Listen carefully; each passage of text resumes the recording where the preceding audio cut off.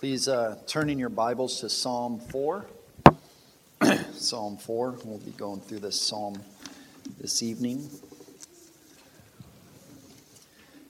And read along with me. Psalm 4.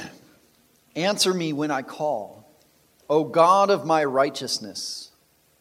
You have relieved me in my distress. Be gracious to me and hear my prayer. O sons of men, how long will my glory become a reproach? How long will you love what is worthless and seek falsehood? But know that Yahweh has set apart the Holy One for himself. Yahweh hears when I call to him. Tremble and do not sin. Ponder in your heart upon your bed and be still. Offer the sacrifices of righteousness and trust in Yahweh. Many are saying, who will show us good? Lift up the light of your face upon us, O Yahweh. You have put gladness in my heart, more than when their grain and new wine abound. In peace I will both lie down and sleep. For you alone, O Yahweh, make me to abide in safety. Let's pray. Heavenly Father, as we come to your word, and we read these words penned by David, and we consider where he was at, what he was going through, and we don't know exactly. We're not given that information, but nonetheless, we see his heart and his concern and his hope. So, Lord, as we look at these words, help us to understand them, help us to see the implications and applications, help us to glean from them, to apply them to our own lives, that we may grow in conformity to Christ. It's in his name we pray. Amen. Some of you may know this psalm, or at least the last verse. It's verse 8. It's a good memory verse. Many pastors and counselors have given that verse as homework to people struggling with either insomnia or just anxiety or worry. This is a psalm to go to sleep, a psalm to help you sleep. And as I was looking at both Psalm 3 and 4 last week and this week. Many commentators have said that they in a sense go together. And not that they're written together. They're both Psalms of David, but just the theme of sleeping or having trouble sleeping is in both of these Psalms. And as many have said, Psalm 3 is the morning psalm, Psalm 4 is the evening psalm. Psalm 3 testifying to how David was able to sleep, and now he's awake. He's awake and alive. And then Psalm 4, in a sense, testifying to how David is able to go to sleep. That he, at the end, says he will both lie down and sleep because of God's protection and his provision. And as I said, and we can tell that we don't really know the circumstances, but we can, in a sense, guess some of the circumstances. We see that there are enemies, there is trouble, there is trial, and David, as most of his psalms, he pours out his heart before God and, in a sense, reaffirms himself, proclaims God's goodness, and encourages his own soul so that he's able to sleep. As many of his psalms, we can glean application in our own lives to do that in those times in which we are in distress. One commentator, he's probably the one I go to most for the Psalms, Alan Ross. And in his commentary, he writes this about Psalm 4. It's somewhat of a lengthy quote, but it's It's insightful. He says this concerning Psalm 4. He says, its motifs reflect the prayer song, Psalm 3, in a number of ways, which is probably why it was placed after it. For example, in Psalm 3, David said that he lay down and slept. And in Psalm 4, he says that he will lie down in peace and sleep. In Psalm 3, David is filled with confidence in the presence of many who are challenging his faith. And here he has that same confidence, even though many are disheartened. And whereas Psalm 3 was a praise and prayer in the morning, this psalm is an evening prayer. He quotes another commentator, Perron, seeing the similarities between Psalms 3 and 4 suggested that the interval of time between the two may have been the time between morning and evening of the same day. But then he goes on, he says, there's nothing in Psalm 4 that demands it be connected to the crisis of David's flight from Absalom. In fact, the evidence of this psalm suggests a different crisis, one in which false accusations were made against the psalmist. I mean, it's interesting, you read, especially in the Psalms, you read commentaries, and one, especially with David, your mind just kind of goes to try to place this somewhere in David's life. As he is pouring out his heart in all the Psalms, and there's similarities throughout all of his Psalms. It is pure emotion, as Spurgeon famously said. He would go to the Psalms as one who struggled with depression, and as many who struggle with depression, the Psalms is a good place to go. And he famously said, I'm never so low that I don't see David lower, and I'm never so high that I don't see David higher. And we just see this range of emotions with David, highs and lows, and certainly we read about his life, and he went through some highs and lows. But it's a good place to go to kind of relate with David, but also to see what David does in the midst of his highs and his lows. That he goes to God. He cries out to God. That's the first place he goes to. And sometimes, in our troubles and our trials, it may be God might be the last place we go to. Some of us, it's the first place, but sometimes we try to work out our own problems ourselves through our own wisdom. And we might pray along the ways, but some people, they go to God last. And David instructs us that he goes to God first. And he prays through his trial, always. Pours out his heart. Where's his heart at? And he reaffirms himself. Dr. Will Varner, in his commentary, Awake, O Harp, he writes this concerning David in Psalm 4. He says, he could not do much about the war around him, but he could do something about the war within him. He did not want to lie in bed and worry, so he committed himself and his situation to the Lord. And that's something when we're anxious, when we're worried, when we're fearful, there is turmoil within our heart. We're not at rest, we're not at peace, and there is, in a sense, a war within us. As even Psalm 42 says, why are you in turmoil, O my soul?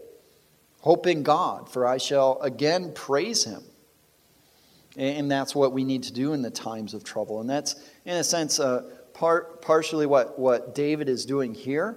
But we also see some specific requests and some things he says as he is addressing, in a sense, two groups here. Or, in a sense, God and a group of men.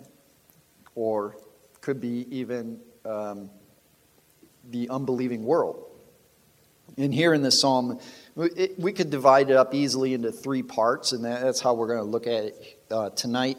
And we see three addresses, or three speeches, or discourses, so to speak, or to three people. Or we see him first, we see David's request, and then we see David's rebuke, his rebuke to the sons of men in verses 2 to 5, and then we see David's report. So that's how we'll look at it tonight. First, David's request, right off from the bat. It's interesting how there's not much of an introduction here. He just begins a psalm, "Answer me when I call, O God of my righteousness. You have relieved me in my distress. Be gracious to me and hear my prayer." His request to God to answer him, to answer his prayer. And here in this request, it reveals three things about David and his state, where he's at. We see first his desperation, then his declaration, and then his dependency. Right when we begin in verse 1, "Answer me when I call," it almost seems disrespectful or dishonoring, as he seems maybe like a petulant child, or when he's demanding, so to speak. But that's not exactly what's going on here. I think this reveals his desperation. He's desperate. He's in a desperate situation, and only God can deliver him. Only God can help him. And so he's in a sense, as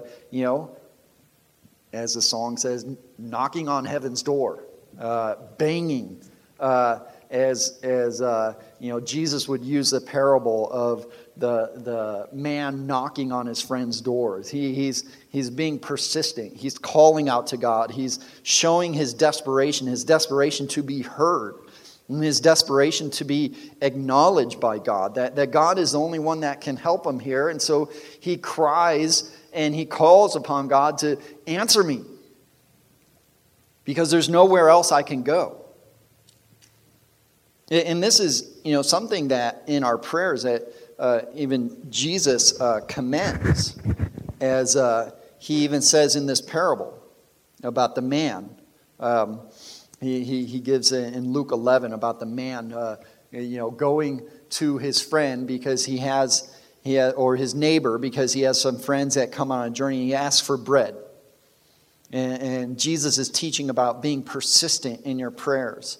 And after that little parable, he says this, the lesson from the parable.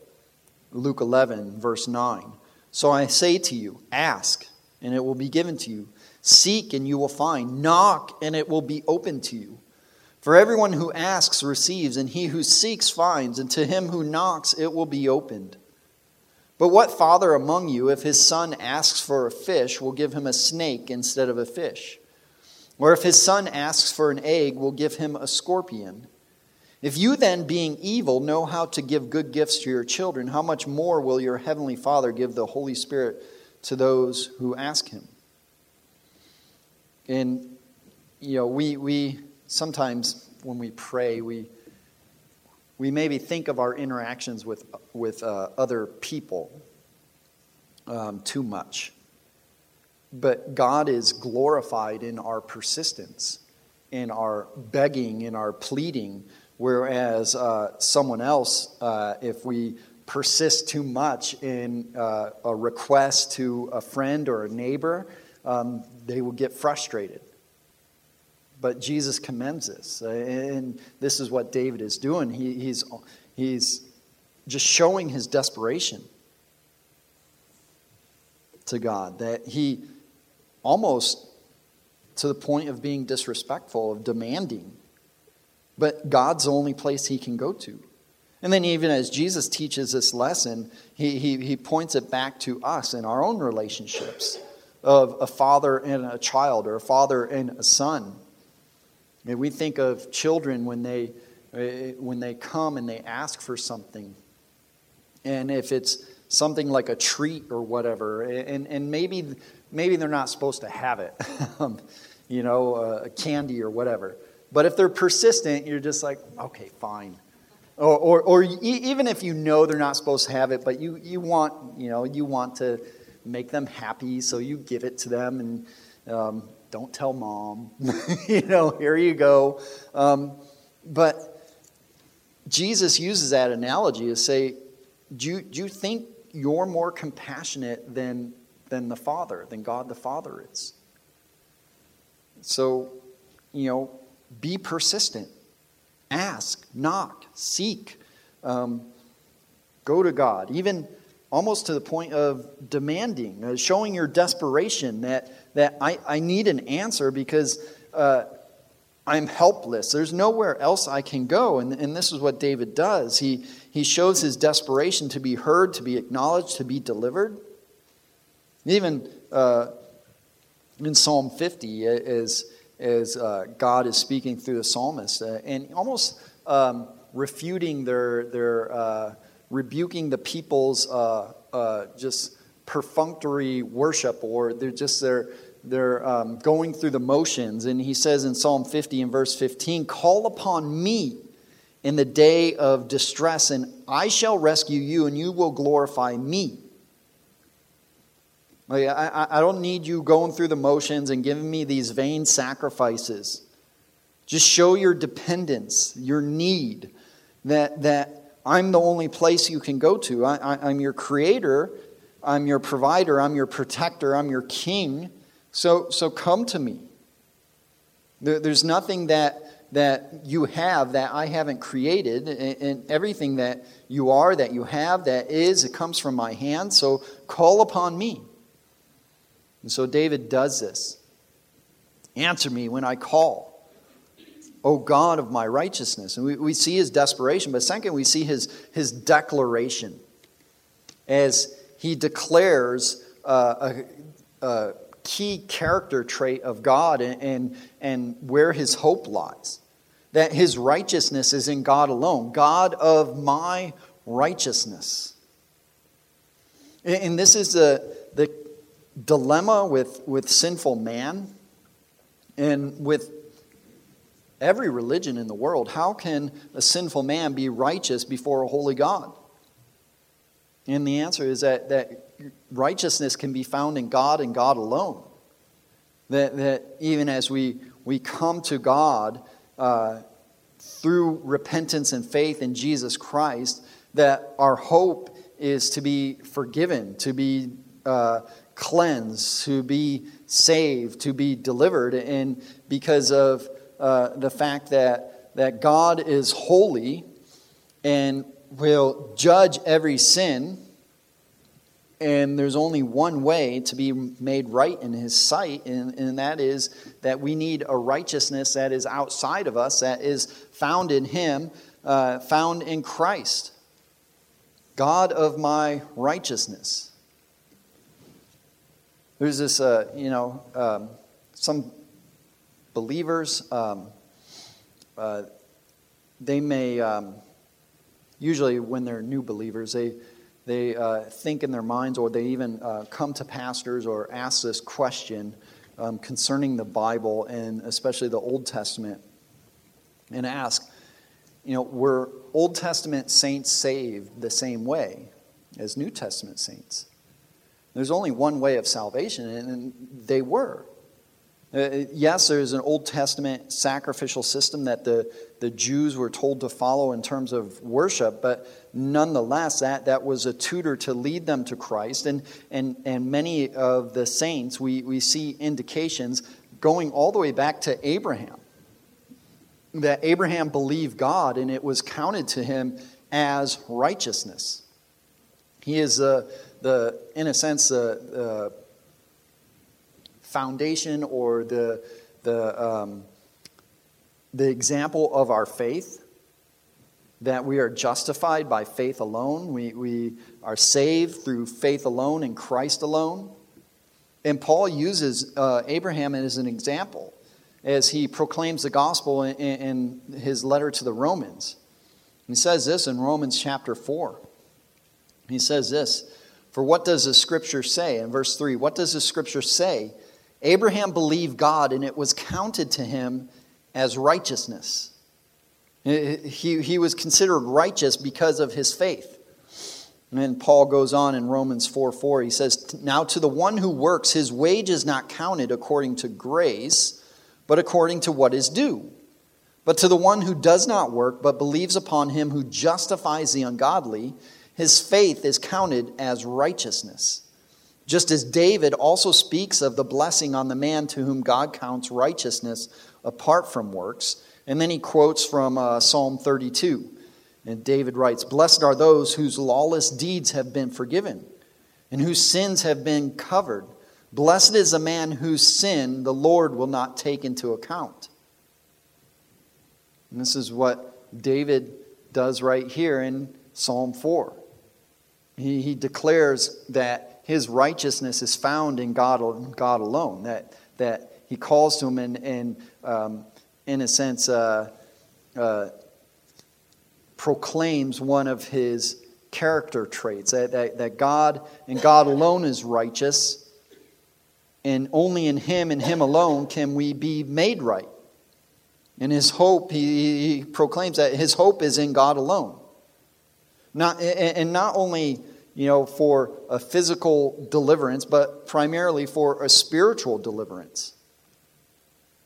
All his hope is in God. He declares God's grace to save sinners, that God is merciful and gracious, slow to anger, and abounding in steadfast love. One commentator who writes this, he says, "The ultimate basis for divine intervention resides in God, not in the psalmist." And we see that in David's desperate plea to come to God, to seek God, to rest in God, to hope in God, to have God move on his behalf. Third, we see in his request his dependency. His dependency. As he says, as he follows in verse 1, "You have relieved me in my distress. Be gracious to me and hear my prayer." Well, once again, almost as the same as when he says, "Answer me when I call." Be gracious to me and hear my prayer, almost as a demand. But it shows his dependency. His dependency on God's grace, on his compassion, and that God actually, he's hoping in the fact that God actually cares to listen to him. As a sinful man, a redeemed man, but nonetheless a sinful man, that God cares to listen, that he hears him. And he says, "You have relieved me in my distress," most would take this to be a past deliverance. That's probably what it is. But it could also be a confident hope in a deliverance from this trial. Charles Spurgeon, in his famous commentary, is a commentary where he preached through all the Psalms, and it's called Treasury of David. And he writes this. He says, "Here is another instance of David's common habit of pleading past mercies as a ground for present favor." He pleads past mercies as a ground for present favor. That God has delivered him, God has helped him, he's protected him, he's placed him where he is at. And so that would logically follow that he would continue to show him mercy and favor and grace, and would continue to help him and provide for him and protect him and sustain him. And it's not just David that would, in a sense, use that logic, but we see that in the rest of the Psalms. We see that in the prophets, that they call their hearers and their readers to remember God's help throughout the history of Israel, and guiding them and delivering them and saving them and helping them, providing for them. And that's the basis for almost to their trust in God, or to bolster their faith. So we see David's request here in his desperation, his declaration of God, and his dependency on God. And then second, which is really the bulk of the psalm here, which kind of points us to what he's going through. His second address is David's rebuke. David's rebuke. He's addressed God, and now he rebukes his enemies. O sons of men, how long will my glory become a reproach? How long will you love what is worthless and seek falsehood? But know that Yahweh has set apart the Holy One for himself. Yahweh hears when I call to him. Tremble and do not sin. Ponder in your heart upon your bed and be still. Offer the sacrifices of righteousness and trust in Yahweh. And it's interesting that, you think of this song. Some of you may think this way, but, you think of David playing his harp, as we first see him, in Scripture as a shepherd boy, and then as the one who helps calm Saul, and he plays his harp, and we know him in a sense as the warrior poet, so to speak, and playing his songs, writing psalms, praying to God or singing to God, and I kind of picture him somewhat alone or hunkered down with his men around him. But nonetheless, I don't see, in a sense, all the people around, all his enemies there present to speak to. But nonetheless, he's pouring out his heart as if they are right there. What he would say to them if they were present. He speaks to God, and then he pours out his heart concerning his enemies. He rebukes them. And we see four parts of or aspects of his rebuke. First, we see his response to their nature or what they're like, their being. O sons of men, how long will my glory become a reproach? How long will you love what is worthless and seek falsehood? He responds to their nature as scoffers. He asks, in a sense, how long will they try to turn his glory to shame by seeking after lies or slandering him, spreading lies about him? He responds to their nature as sinners, as sinful men, and lastly, as deceived deceivers. How long will you love what is worthless and seek falsehood? Not only are they slandering him and spreading lies and trying to bring shame upon him and reproach upon him, but they're in a sense seeking what is false as well. They're seeking what is worthless. They're almost like the wicked man of Psalm 1. He responds to them. This is how he addresses them. And then second, we see his response to their slander. He addresses their nature or responds to their nature as sinners. And then we see his response to their slander in verse 3. But know that Yahweh has set apart the Holy One for himself. Yahweh hears when I call to him. He in a sense tells them that God knows me. The creator of the universe, he actually knows me. So you should probably stop spreading lies about me. It's almost, I picture, you ever seen the scene, or maybe it was you, or you had a friend, and the school bully, and the kids, and you had this bigger kid, and maybe he's a couple ages or a couple grades above the kids that he bullies, and one little kid says, "You better not do that, because my big brother is going to beat you up." And it's somewhat along the same lines, that God has set apart the Holy One for himself. Yahweh hears when I call to him. I can just call to him, and he'll come down, and he's going to deal with you. In a sense, he tells them that God has set him apart. As we read, God has set apart the Holy One. Or it could be the Godly One in your translation. And it's interesting that he says this. One commentator, he writes this, the set apart. That's in a sense what he's getting at here, that God has set him apart.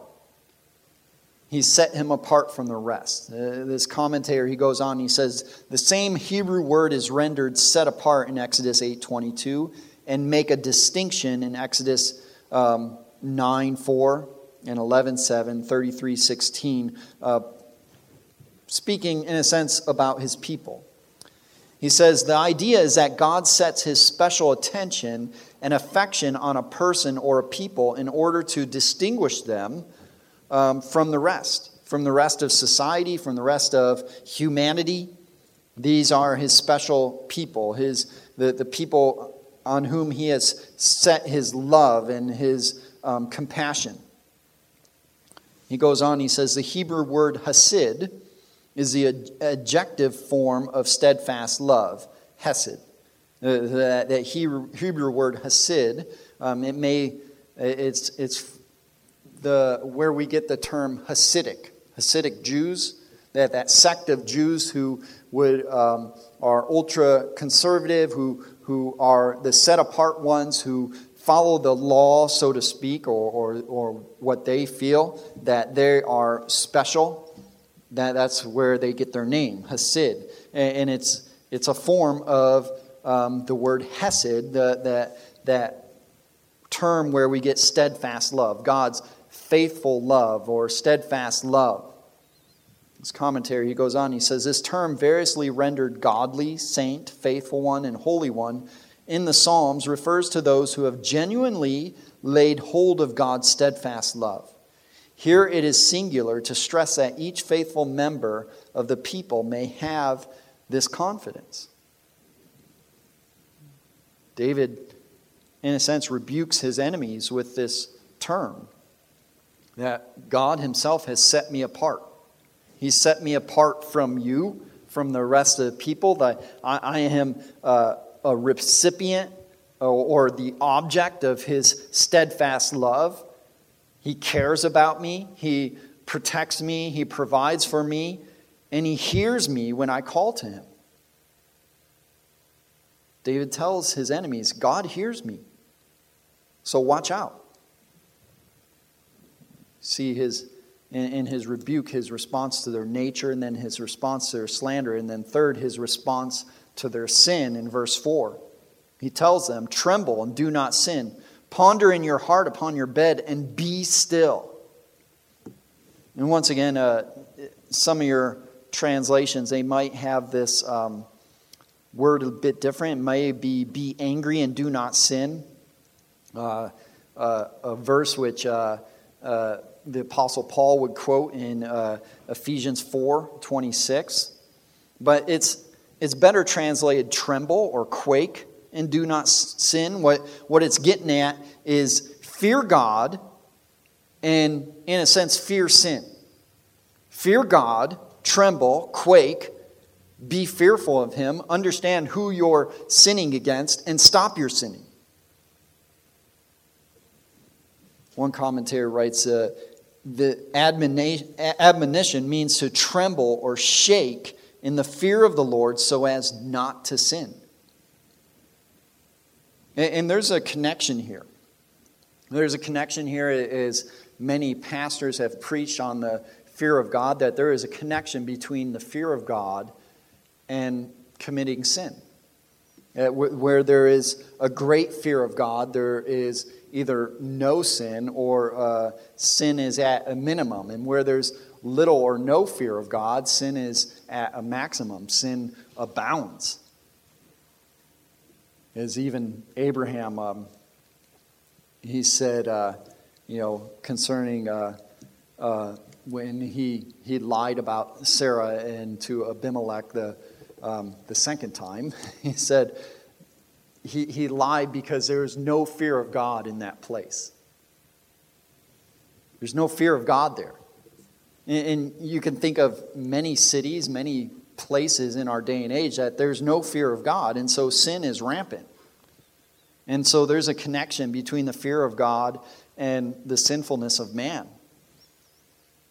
Where there's little fear of God, there's a lot of sin. And where there's a lot of fear of God, there's little sin. Man knows that he's accountable. And so David is reminding his enemies of that fact. Fear God. Fear God and do not sin. And then he goes on, he tells them to ponder in their hearts upon their bed and be still. In a sense, telling them to think soberly. Think soberly about what you're doing, about your behavior, about your way of life, about your thoughts, your thought life. One of the Proverbs says the wicked plans his evil on his bed. And almost before he even wakes up. And David turns that around. He says, ponder in your heart upon your bed. Your way of life, your manner of life, what you're thinking, what you're desiring. And be still. In a sense, cease striving after God. Repent, which is his final response. In verse 5, his response to their need. Offer the sacrifices of righteousness and trust in Yahweh. This term is sacrifices of righteousness. It's a contrite heart. It's a contrite heart of understanding your accountability to God. This is, in a sense, a Old Testament gospel call. Repent and believe. Turn from your sin. The sacrifices of God are a contrite heart and a broken spirit. And he's pleased in that. So turn from your sin, repent and believe upon Yahweh. You see in the Psalm David's request, David's rebuke, and now the third and final address of David is David's report. Many are saying, verse 6, many are saying, who will show us good? Lift up the light of your face upon us, O Yahweh. You have put gladness in my heart. More than when their grain and new wine abound. In peace I will both lie down and sleep. For you alone, O Yahweh, make me to abide in safety. David, he cries out to God in the beginning of this psalm, and then he turns his attention towards his enemies, towards the sons of men. He rebukes them, and now, in a sense, he's reporting upon the sons of men, upon God's favor, and upon the peace that he receives from God. We see in his report, he reports of their unbelief, the sons of men. As he says, many are saying, who will show us good? Lift up the light of your face upon us, O Yahweh. It is, in a sense, reporting to God what the sons of men are saying, or what his enemies are saying. He's reporting of their unbelief in Yahweh, that he protects and provides for his people. Saying, these people are saying, who will show us good? Show us some good that Yahweh does for you. In the ancient Near East, in that time and amongst not only Israel, but all the nations around. Each nation had either one god or a group of gods, usually one primary god, and how the nation went was an indication of that their God's favor upon them. And so it's as if the people who are worshiping false gods all around them, whoever it may be, or it may be, in a sense, the Israelites who have turned from Yahweh and are involved in idolatry, are saying, who will show us good? What? I don't even think Yahweh cares for you. They're showing their unbelief in the fact that that they don't believe that God protects and provides for his people or for David. But they also show their unbelief in Yahweh in general, that they don't believe that he is, or that he is with the people or with David or for him. And so David, he reports on their unbelief, but then he also calls to Yahweh, "Lift up the light of your face upon us, O Yahweh." And this phrase goes back to the Aaronic blessing, or the oftentimes a benediction. This blessing in Numbers chapter 6 that God commands Moses and Aaron to bless the people. It's a phrase from that blessing, as we read in Numbers 6 and verse 22, as God speaks to Moses, saying, "This is how Aaron and his sons, the Levites, will bless the people." He says, "Thus you shall bless the sons of Israel. You shall say to them, Yahweh bless you and keep you. Yahweh make his face shine on you and be gracious to you. Yahweh lift up his face on you and give you peace. So shall they invoke my name on the sons of Israel, and then I will bless them." So David, in a sense, takes a phrase from that and calls upon Yahweh to reveal himself, to vindicate his people and himself, to confront the unbelief of the enemies. The second aspect of David's report is he reports of God's favor, as he calls upon God to lift up the light of his face upon us and show the enemies that you are, and that you protect and you provide and you care for us. And then he goes next to report on God's favor. Verse 7, "You have put gladness in my heart more than when their grain and new wine abound." It's a verse that some of us have either memorized, or we've heard in songs, or seen on posters or whatever things. "You have put more gladness or more joy in my heart than when their grain and new wine abound." Alan Ross, he writes this concerning this phrase that David speaks in verse 7 as he reports on God's favor. He says, "The verb is a perfect tense, referring to what God has done in the past. The reference to their grain and wine may be a reference to his enemies, perhaps indicating that they have resources, but he does not. But he has spiritual joy, and they do not. Or it may simply be a comparison, for rejoicing at the harvest was an occasion of great joy. He was affirming that God had given him greater gladness than that which comes with full granaries and vats." In that day and age, as through most of human history, there was an agrarian society. Everything hinged on how the crops did. We don't see that so much today, but it's still true that we are dependent upon how our food or the production of food. But it was clear in that day. And if the crops did well, then they had prosperity, and they had some sort of security and rest, and they knew that things would go well, and so they would rejoice. And not only that, but this is pointing at a harvest time, which for most nations, and there would be celebrations. There would be celebrations at the harvest time, when they pull in their crops, and especially here, as David is pointing to a really good year, where the crops are abundant.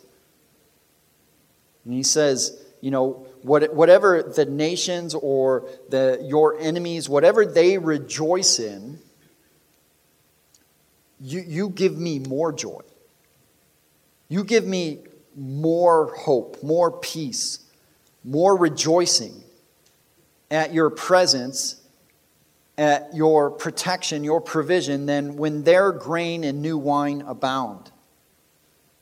Whatever they hope in, whatever they would consider the best possible circumstance, just the fact that I know you and that you are my God is even better than any of their earthly circumstances.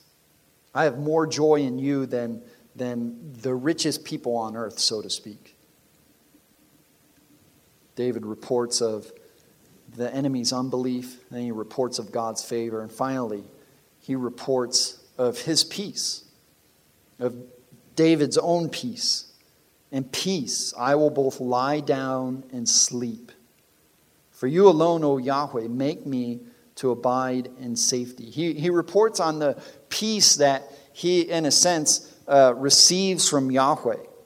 That in him and in God, he can have peace of mind, peace, physical peace, a spiritual peace. And because of that peace, he can rest. He has the peace to rest securely. And this term, peace, some of you know, is the Hebrew term shalom. That's the greeting that Jews would give to one another, shalom. And it means more than what we consider or what our definition of peace is. It is not just a neutral peace. It's not just an end to hostilities, but it's more than that. It's prosperity. It's well-being. It's goodness. It's favor. It's a good state. It's, only, it's, as people say, shalom. It's more than what we would consider peace. And it's from God. It relates to God specifically. That this peace, this prosperity is from God. This reminds us of, in the New Testament, in the Philippians 4, 6, and 7, this verse, this popular memory verse, this place that we go to when we're anxious, this command that Paul gives the Philippians, and we're commanded as well. Be anxious for nothing, but in everything, by prayer and petition, or by prayer and supplication, with thanksgiving, let your requests be made known to God, and then the peace of God, which surpasses all comprehension, will guard your hearts and your minds in Christ Jesus. This peace of God that is beyond what the world knows, beyond what the world understands, and just having good circumstances. And it's typically seen most clearly in bad circumstances. That when someone has a peace of mind and a peace of heart, knowing that God protects them, God provides for them, God is there, God has helped them, God is their hope and their righteousness and their peace. And so they don't worry, they're not anxious. They're not troubled. This is a peace which surpasses all understanding, and it's a guard for our hearts and minds. This is, in a sense, what David is showing. He's, as Paul says, he's offering prayer and petition with thanksgiving here in this psalm. And so he can testify of God's peace, which he experiences here. And he's able to lie down and sleep because he knows that God protects him. God provides for him. God helps him to abide in safety, in security. John Calvin, in his commentary, he writes this. It's interesting what he has written about David. He says this. After David, in the beginning of the psalm, has prayed to God to help him, he immediately turns his discourse to his enemies, and depending on the promise of God, triumphs over them as a conqueror. He therefore teaches us by his example that as often as we are weighed down by adversity or involved in very great distress, We ought to meditate upon the promises of God, in which the hope of salvation is held forth to us, so that defending ourselves by this shield, we may break through all the temptations which assail us. That the promises of God are our hope, are the foundation for our hope and our joy and our comfort and our peace, that God protects us and He's promised to provide for us, that He has, as Paul says in Romans 8, He who has given up His Son for us, will He not also provide us with all things? He's saved us. He's crushed His Son for us. Will He not with that also give us all things that we need for life in this world? One of the main promises of God. We can hope in God. I'd like to end with this. Turn with me to Romans chapter 4. And as David began with this desperate plea and this desperate call upon God, and he declares a character trait of God, that he calls God the God of His righteousness. He's grounding his hope and his well-being in the fact that his righteousness is found in God. God's promise to, in a sense, save him and protect him and provide for him, not only physically but spiritually. And as Paul speaks about the righteousness of God that is through faith, he goes on in Romans chapter 4 and verse 20. And he says, with respect to the promise of God, speaking of Abraham, he did not waver in unbelief, but grew strong in faith, giving glory to God, and being fully assured that what God had promised, He was able also to do. Therefore, it was also counted to him as righteousness. Now, not for his sake only was it written that it was counted to him, but for our sake also, to whom it will be counted, as those who believe upon Him, who raised Jesus our Lord from the dead. He who was delivered over on account of our transgressions and was raised on account of our justification. And then Paul says this, therefore, having been justified by faith, we have peace with God through our Lord Jesus Christ. Peace with God. God, our righteousness. The righteousness that is found in Him, and Him alone. He has made peace through Jesus Christ, through our Lord Jesus Christ. And once again, Paul being, trained up as a rabbi. This term peace isn't, what our definition of peace, but the Hebrew's definition of peace, shalom. Not just an end to hostilities, but prosperity, well-being, goodness, favor. All from God, through God. Paul would also say, use this term of peace with God in a different way.